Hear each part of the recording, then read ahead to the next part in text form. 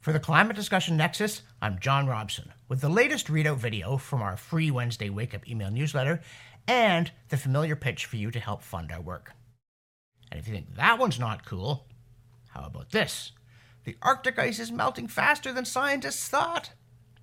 Yeah, that's right. Just as it has been for decades, except for all the times it didn't melt when they said it would in 2000, 2004, 2013, 2014, 2015, and so on. But now, yes folks, cue the corny circus music because, quote, a new study finds that Arctic sea ice could disappear in the summers as early as the 2030s, a decade earlier than previously thought, end quote. Settled science strikes again, and once again it's just as bad as scientists said, but different in every other way. And again, with scientific alarmism also recycling another E&E News story that, quote, the Arctic is warming 4 times faster than the rest of the planet, one study after another is coming to the same conclusion, the Arctic is heating up much faster than earlier research suggested, end quote. Somebody chuck that settled science, will you? And that broken record, because the Arctic ice is not melting again. In the newsletter, we also ponder whether the Canadian government is torpedoing every major conventional energy project in the country through malice, incompetence, or a greasy mix of the two. For instance, the dreaded Trans Mountain Expansion, that's TMX to insiders, a private pipeline project that the state regulated to the brink of death, then bought and kept pumping in money without, pumping out any more fuel.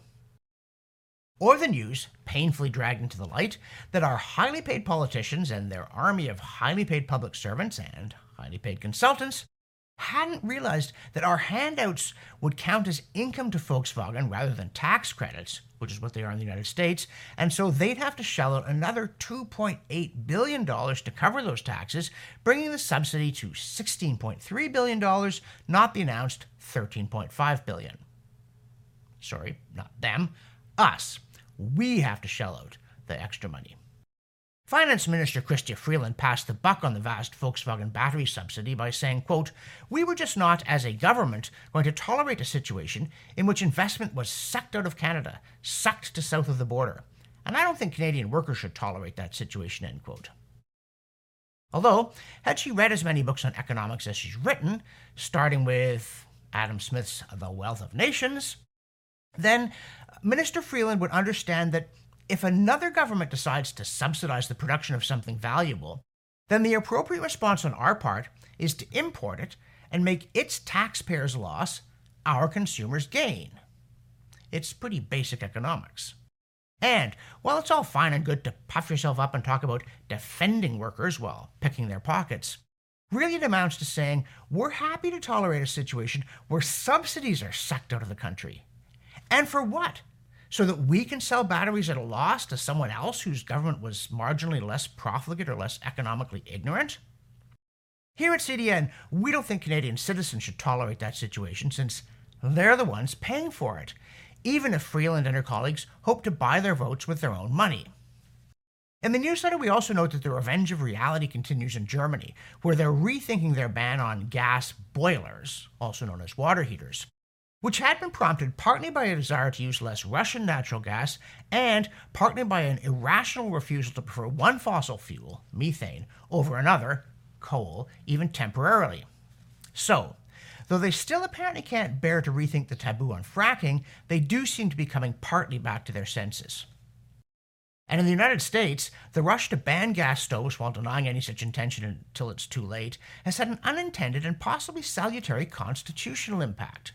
House Republicans are trying to require that the legislature have the final say on major regulatory rules of all sorts. And this effort would delight the great theorist of liberty under law, John Locke, who insisted that legislators could not delegate the power to make laws that the people had entrusted to them and them alone to anybody else. Least of all, we add, to the executive branch, the scrutiny and restraint of which is actually the main task of the legislative. Here I'm going to interrupt myself briefly to remind you of the importance of clicking here and supporting our work. Because at CDN, we don't get big government grants. We're not supported by those huge environmental foundations, and we're certainly not in the pocket of big oil. It's up to you, our viewers and our readers, to make a one-time or monthly pledge, $3, $5, $7, so that we can continue to produce the newsletter and these videos and challenge the false consensus around climate alarmism. And now, back to the show. Also, the kelp carbon capture scout plows on, with National Geographic announcing that, quote, a wave of startups say seaweed is a multi-pronged solution to climate change. It can absorb carbon, curb the effects of cattle's methane burps, and feed biofuels, not to mention the world, end quote. Gee, kind of too bad that we don't already have seaweed occurring naturally in vast amounts throughout the seven seas and doing... Oh, wait a minute. Nope. No time to wait, because from the All Climate News is Bad file, Wired frets that, quote, the upper atmosphere is cooling, prompting new climate concerns. Scientists are worried about the effect this change could have on orbiting satellites, the ozone layer, and Earth's weather, end quote. Whereas if it were warming, would scientists be reassured? Heck no. Speaking of which, in hammering on about supposedly unprecedented conditions, the BBC puts its foot in it after offering more of those charts where even a 1 degree Celsius warming has the Earth in a haze from pink to red, and at about 4 degrees Celsius you apparently get the Maillard reaction where the planet roasts and the Arctic caramelizes. The Beeb bellows, quote, concentrations of the warming gas CO2 in the atmosphere are at their highest in 2 million years. The world is now warmer than at any time in the past 125,000 years, and will likely get warmer still over the next decade, end quote. Okay then, government-funded media dudes. If CO2, the warming gas, is at its highest level in 2 million years, why isn't temperature at its highest level in 2 million years? Why did you cut that series off at 125,000? Oh yeah, because that's when the Eemian interglacial ended, and the Eemian was warmer than the current Holocene interglacial, despite there being no gas stoves and atmospheric CO2 being at a mere 280 parts per million. In the newsletter, we also note the New York Times claim that, quote, climate shocks are making parts of America uninsurable, end quote. You see, quote, this month, the largest homeowner insurance company in California, State Farm, announced that it would stop selling coverage to homeowners. That's not just in wildfire zones, but everywhere in the state, end quote. The climate shocks in question are also known as a series of 2017 fires triggered by failing state-regulated utility company equipment that ignited the brush piles that bad government forest management practices insisted on piling up. And of course, businesses are fleeing California for all kinds of reasons, including massive urban crime waves, all the result of bad government policy. Also, progressive government policy. But I repeat myself.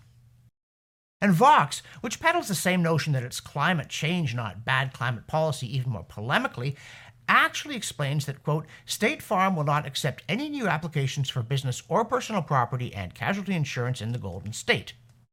The company, accounting for 20% of bundled home insurance policies and 13% of commercial policies in California, said it was facing, quote, historic increases in construction costs outpacing inflation, rapidly growing catastrophe exposure, and a challenging reinsurance market, end quote. Construction costs, a challenging reinsurance market, all well-known side effects of carbon dioxide, at least to journalists.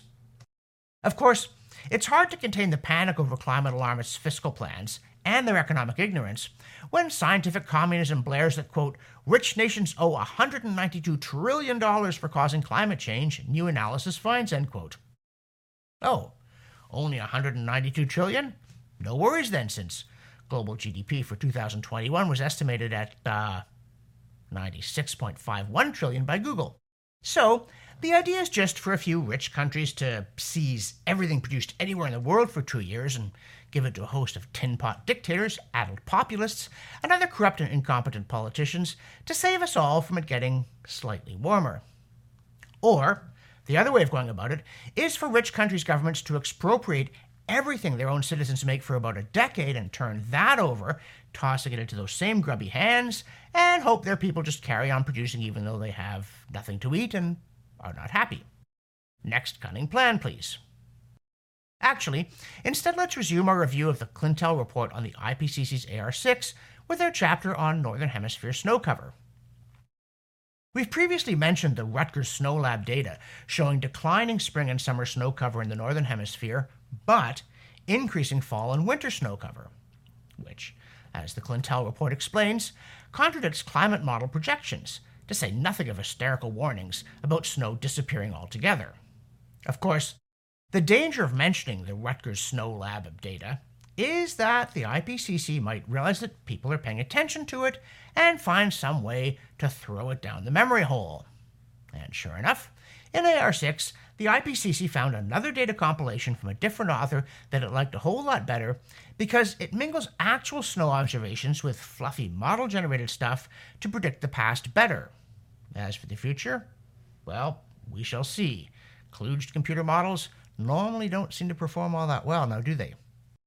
And another thing, if you've watched our video, A Historian Looks at Climate Change, in which I examined historical evidence pointing to the reality of episodes like the medieval warm period and the Little Ice Age, you might wonder why climatologists don't spend more time discussing these events.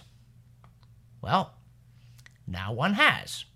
It's Dr. John Maunder, who was president of the Commission for Climatology of the World Meteorological Organization from 1989 to 1997 and is a world-renowned climatologist. So yes, he's a climate scientist. And Maunder has published a book called Climate Change, A Realistic Perspective, The Fall of the Weather Dice and the Butterfly Effect. And in it, he demonstrates in no uncertain terms the reality of episodes like the medieval warm period and the Little Ice Age. Maunder, including on the blog Sun Live, notes that there was no theological reason for all the cathedrals in Europe to be built in the Middle Ages rather than at some other time. Instead, what caused the impetus was the surge in income due to the bountiful harvests during these warm centuries. He writes, quote, a full 400 to 700 years before humans began the Industrial Revolution, the medieval warm period's mild winters and relatively warm and even weather allowed for unprecedented crop growth, urban expansion, and the establishment of Scandinavian settlements in Greenland and North America, end quote. Maunder points to all kinds of evidence of prosperity, including this interesting detail, quote, farmers in medieval England launched a thriving wine industry. Good wines demand warm springs free of frost, substantial summer warmth and sunshine without too much rain, and sunny days in the autumn. The northern limit for grapes during the Middle Ages was about 500 kilometers north of the current commercial wine areas in France and Germany, end quote. And he also argues that the medieval warm period was global, though not completely synchronous. Quote, the medieval warm period, which started a century earlier in Asia, benefited the rest of the globe as well. From the 9th through the 13th centuries, farming spread into northern portions of Russia. In the Far East, Chinese and Japanese farmers migrated north into Manchuria, the Amur Valley, and northern Japan. The Vikings founded colonies in Iceland and Greenland, then actually green, end quote. It's important to realize that Maunder's now retired, so he's free to say what he thinks instead of hewing to the professional party line, which is a very sad comment on academia and makes his contribution to the debate especially welcome. Oh, more on snow.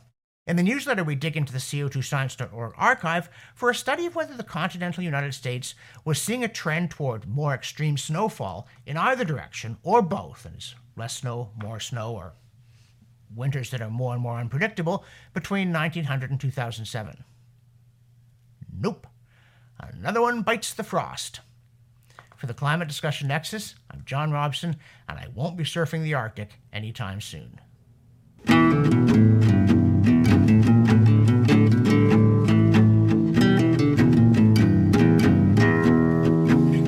That's right.